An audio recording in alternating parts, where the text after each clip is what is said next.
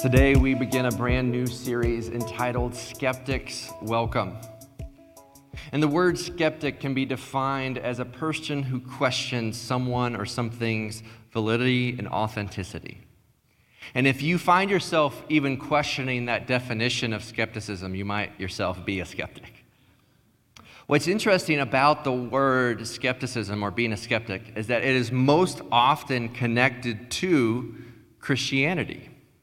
That when you search Google, when you search online and say someone is skeptic of, usually it's connected to some question related to religion. And it's easy for us to question the value of something and the validity of something because we've been asking questions from the day we were born. I mean, just traveling with our kiddos, right? And questions, as little kids just ask questions nonstop all the time. Like we were even boarding the plane.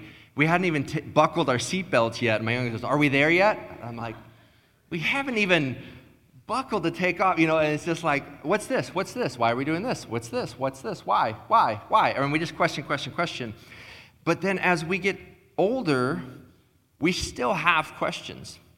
And what I want to encourage you to do is rather than reject the question, I want you to actually lean into those questions and lean into those doubts. Because as Christians, as a church family, yes, we walk by faith, but we are walking on a firm foundation that you can have confidence and courage in what and why you believe what you believe. And so over the next couple weeks, we want to take a look at some good questions people ask about that. And so I encourage you to invite friends, or if you are curious about faith or if you've wondered about the basics of Christianity or the evidence for Christianity, I encourage you to really engage and lean into this series because we want you to not only ask the questions, we want to give you some practical answers to those questions so that you can go and walk in faith, but also walk in confidence in what you believe. You see, the word apologetics, that's what we're going to be doing over the next couple weeks, really comes from a Greek word, apologia, which means the ability to give reason or defense. That's why our word apologize or apology also includes this idea of what you're doing is that you are giving reason for why you're sorry, and hopefully not a reason or defense or excuse for why you're not sorry. And so either way, there's a reason involved. And so we want to give a reason why we believe, because we actually have a reasonable defense. That word is found several times in Scripture, but let me share one of those with you. It's found in 1 Peter 3:15. It's a guiding verse for our series that says, "In your hearts honor Christ the Lord as holy, always being prepared to make a defense to anyone who asks you for a reason for the hope that is in you, yet do it with gentleness and respect." And so I want you to notice a few things in these verses. First is that it starts with your heart and honoring Christ in your heart as holy. We're going to really focus a little bit more on the intellect here over these next couple weeks to give you some facts and answers to questions you might be asking or might have been asked by other people. But I want you to know that at the core of it, there's still this idea of your attitude and your heart, of how do you view God in your heart? Are you approaching it in a humble manner for the purpose of lifting him up? Notice also that he's saying in here that you have to give a defense for anyone who asks you for a reason for your hope. Well, if you have to give an answer, before there's an answer, there's always a question. And so you have to ask yourself, does your life beg the question? In other words, are you living so differently? Are you living in such a way of forgiveness and grace and joy and purpose, that people actually stop you? You're like, why do you do that? See, some of us are ready to argue when really our opportunity is to share hope and to do so with gentleness and respect. And so what we see here is that our faith is that. It's faith, it's belief, but there's also reason and intellect, and it's a reasonable faith that there is evidences pointing to the truth. And so that when we do that, our goal is not to win an argument. Our goal is to share truth, to share hope, and do so with gentleness and respect. And so this is where we have this idea of apologetics. And so today we're going to ask the question, did Jesus actually rise from the dead? And what I want to encourage you with today is this idea. If you're taking notes, you can write this down. That our faith stands on the strength of the resurrection. That unlike other religions, our faith, really all our eggs is in the basket of the resurrection of Jesus. If there is no resurrection of Jesus, then everything that we talk about is in vain. But thankfully, there are truths, there are evidences, there are facts that support the belief of the resurrection of Jesus. And it is so strong that we can stand firmly on it today. And so what I want to present to you today is known as a minimal facts argument. It was made famous by two guys, Dr. Gary Habermas and then Dr. William Lane Craig. And really the idea of a minimal facts argument is that instead of making an overarching premise or argument, like take it or leave it, all things, instead of from the top down, it actually is a bottom-up strategy. And what it is that, hey, I know you might have questions about the Bible. I know you might have questions about this, that, or this aspect.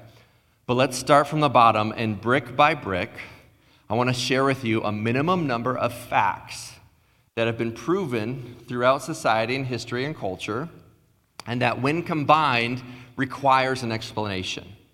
In other words, you have a story that is centered on the facts. And so what are those facts? And then what is the best or most reasonable explanation of those facts?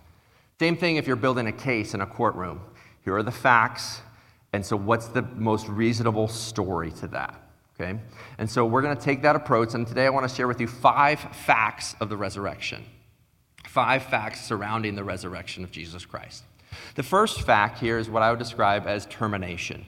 This is the fact that Jesus was crucified. Jesus is the most talked about figure in history, and that for the most part, no one's actually denying the existence of Jesus. It would be like trying to deny the existence of Abraham Lincoln or George Washington or a famous figure of our day. There is so much that has been written about, so much talked about, that is within the context of history and nations and kings and rulers and public record, that it's not a myth from millions of years ago, thousands of years ago. This is something that happened in a real place that you can visit right now with real stories and written evidence behind it. And so Jesus not only existed, but Jesus was in fact crucified. So the Roman Empire had professional executioners who that was their job, that if they didn't succeed in their job, they themselves would be killed. So you had a government that didn't want Jesus to succeed. He was being proclaimed as a king. And so, well, a king is a threat, and so I don't want him to be around. And so they had the means and they had the motive. And then they had professional killers do that. If they don't do their job, they themselves would be killed. And then the followers also scattered because Jesus was killed. And then not only is this recorded in the scriptures, but let me give you 2 names that if you want to search up and research later, you can go deeper into. But a Jewish historian known as Josephus, and then a Roman historian, Tacitus, also wrote about the execution of Jesus by the sentencing of Pontius Pilate, because it was a government public record of what happened. And so you have Josephus, the Jewish historian, you have Tacitus, the Roman historian, and then you have all the different accounts about the execution of Jesus, as well as all of his followers scattering, and then the Roman Empire declaring victory. And so you can see here that it was a fact that Jesus was crucified. The second fact that we have around the resurrection is the tomb of Jesus. And that is that the tomb of Jesus was found empty. The tomb of Jesus is found empty. Why is that important? Well, the tomb itself, his body was buried by Joseph of Arimathea and Nicodemus. So you have a political leader and a religious leader, but not a Christian leader of that time, not a quote-unquote follower of Jesus. They were secretly, but they were part of the ruling party. And so they buried the body of Jesus, not the disciples there. And then they sent a Roman army or a legion to guard the tomb because they didn't want anyone to take the body. And so you know that the body is there. Well, when the body is discovered missing and the tomb is rolled away, actually the guards who were sent, they go to their leaders, Matthew 28, 11 to 15, and they say, hey, tell our boss that the disciples stole the body. Well, why would you tell that story in the first place? Because the body's missing. Another account talks about a grave clothes of Jesus, that the tomb, the stone was rolled away, and that all they saw was grave clothes. And so multiple accounts, and then you actually have 5 independent sources. So we usually take this as one written book, but you have 5 different accounts, all pointing to the empty tomb. So you have Matthew 28, you have Luke 24, Acts 2, it's the same writer there. You have Mark, in Mark 16, you have John 20, and then you have Paul writing to the Corinthians, and we're going to get to the Corinthians in just a moment. But in here, we see that the tomb was found empty, and the leaders were scared. And then also, it is practiced that when a religious leader dies, that they put a shrine on that tomb, whereas there was never a shrine placed on the tomb of Jesus because there was no body. And so it is a fact that Jesus was crucified. It was a fact that his tomb was found empty. And then fact number 3 is the number of sheer testimonies of people who proclaimed the resurrection of Jesus, who, by the way, didn't proclaim that days before. Like, this wasn't a teaching. The Jewish people believed in an end-of-day resurrection, but even though Jesus predicted his own death, burial, and resurrection, the disciples didn't get it. The whole gospel story is filled with the disciples going, huh? And Jesus said, no, I'm going to die, and then I'm going to come back. What? Like, no, don't be afraid. I'm going to die, and I'm going to come back, and it's going to be good. Huh? Like, the whole story. And so then when he does die, what did the disciples do? They hid. They were terrified because the leader of their movement just died. And if you kill the leader, you kill the movement. But yet, just days later, you have all these different accounts. And what's interesting about these testimonies is the fact that they are uniform. It's the same story. It was early. There were many of them. They admit embarrassing details, and they include unnecessary details, like the fact that John and Peter had a foot race to the tomb, or that their ladies were the first ones to the tomb, when in that day, you would say, like, if you're going to make it up, you would make yourself as the hero of the story. But instead, like, nope, we were terrified. I denied Jesus. And like, they're admitting embarrassing facts, and just days later, talking about the resurrection of Jesus. And here's what's interesting. I'm about to read to you a letter in 1 Corinthians chapter 15, written by a guy who persecuted the church for teaching the resurrection of Jesus, who now, after his own interaction with God, is preaching that same resurrection. And here's what's interesting about Corinth. Corinth is 817 miles away from Jerusalem in a straight shot, if you're going to go land and boat. If you had to walk, it's more about 1,800 miles.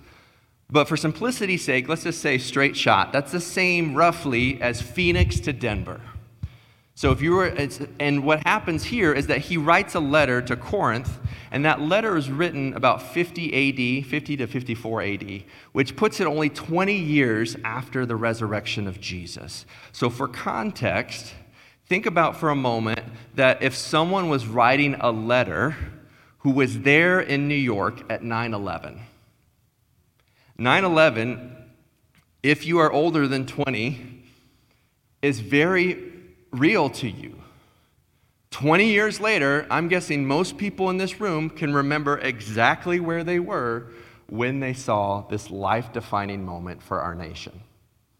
Well, Paul writes about it this way. He's writing a letter to them, and what he talks about here is so interesting because Jesus appeared to both men and women.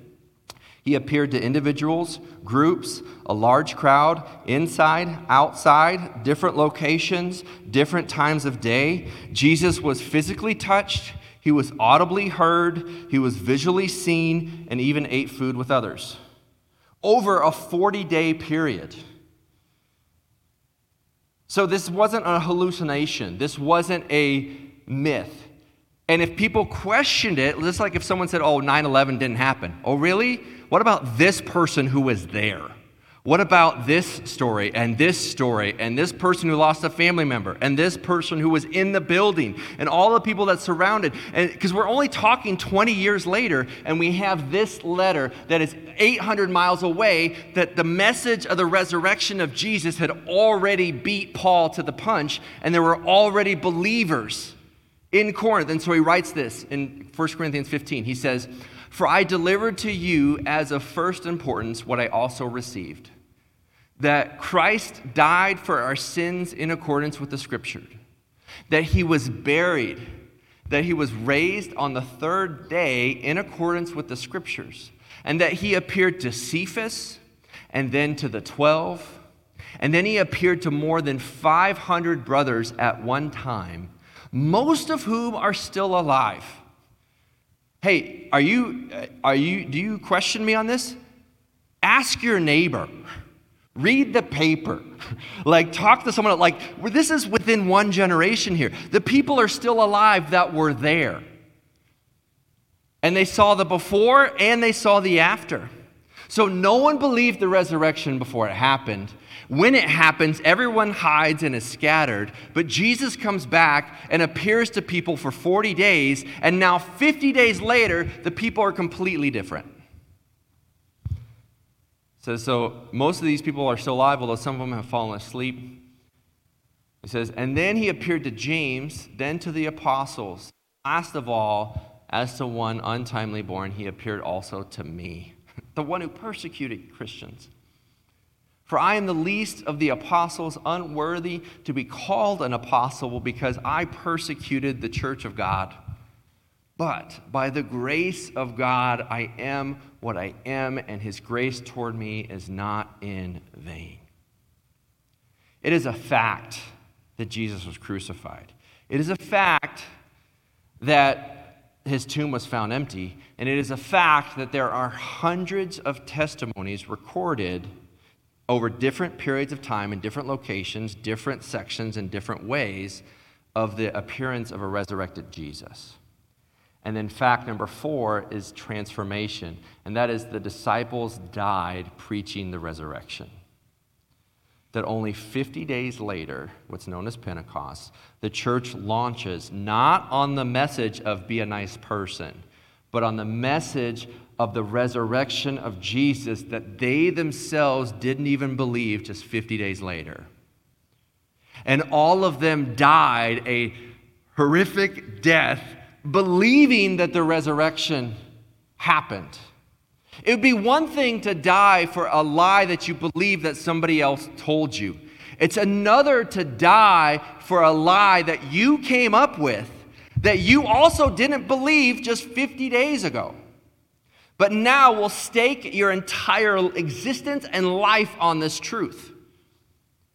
And the church, with no political power, no money, no buildings, no authority in any way, shape, or form, 50 days later, preaches the message of the resurrected Jesus, and they could say, you killed him, but you also saw him afterwards. And that if Jesus rose from the dead and the Holy Spirit is real, then faith is possible, hope is possible, forgiveness is real, and you can have eternal life through him. And boom, 3,000 people joined the church that day, and within the first 300 years, the church grows from nothing to 1 million people on what? On the preaching of the resurrection of Jesus.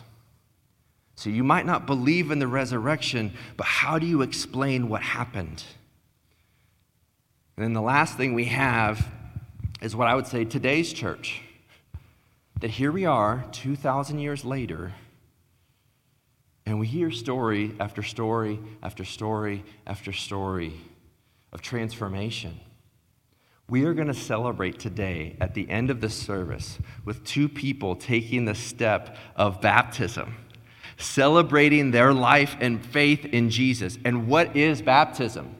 The very act of being baptized is a symbol or belief of the death, burial, and resurrection of Jesus. And that while political powers rise and fall, and our world seems darker by the day, The reality is that as the world gets darker, the gospel shines brighter, and that there is nothing that will stop the growth of his church, because God promised that not even the gates of hell will prevail against his church.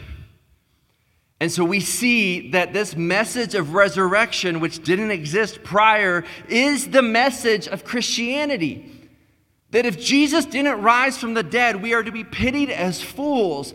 But if he did rise from the dead, which he did, that means that anything is possible, that transformation is possible, that it is a fact that Jesus died. It is a fact that his tomb was found empty. It is a fact that hundreds of testimonies were given of a resurrected Jesus. It is a fact that those believers were transformed to launch the largest movement in world history, and that today it is the same gospel and story changing lives. My life has been changed by it. I've seen it in my family's life. I've seen it heal marriages and break addictions and allow forgiveness and grace. That same message is available to you and to me. It is so strong that the scholar N.T. Wright puts it this way. He says, that is why, as a historian, I cannot explain the rise of the early Christianity unless Jesus rose again, leaving an empty tomb behind him.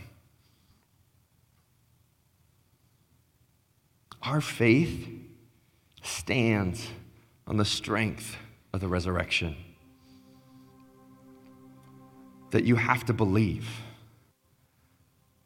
But the story here is not just how much you need to love God, but in the middle of your questions, in the middle of your skepticism. You know who was skeptical? The disciples. That of the people who walked with Jesus every single day for 3 years, of the 12, one betrayed him, one denied him, and one doubted him. Thomas himself, who walked with them, who was there, who saw the miracles, was skeptical. And Jesus didn't rebuke his skepticism, but he said, touch the scars. It's real. I want you to know that what we believe is real. That whatever trial you're facing, you can trust God in and through. That I've read the end of the book. God wins. And that if Jesus conquered and defeated death, then anything is possible. And we believe not in vain, but in victory. Victory is possible. Faith is reasonable. You can trust him. Will you pray with me? Dear God, thank you for rising again. God, thank you that we have some young people going public with their faith, taking that step of baptism, a picture of what you did on the cross. 2,000 years later, we're still celebrating and telling the same story. And it's not just a story, it is real. Transformation is real. Our belief is real. Give us the confidence and the courage to walk and live and trust you, that you are the truth, that we don't have to try to be relevant. We just have to believe in the truth, because truth is always relevant. Thank you for being true. We love you. And we ask that you would build our lives now on that truth.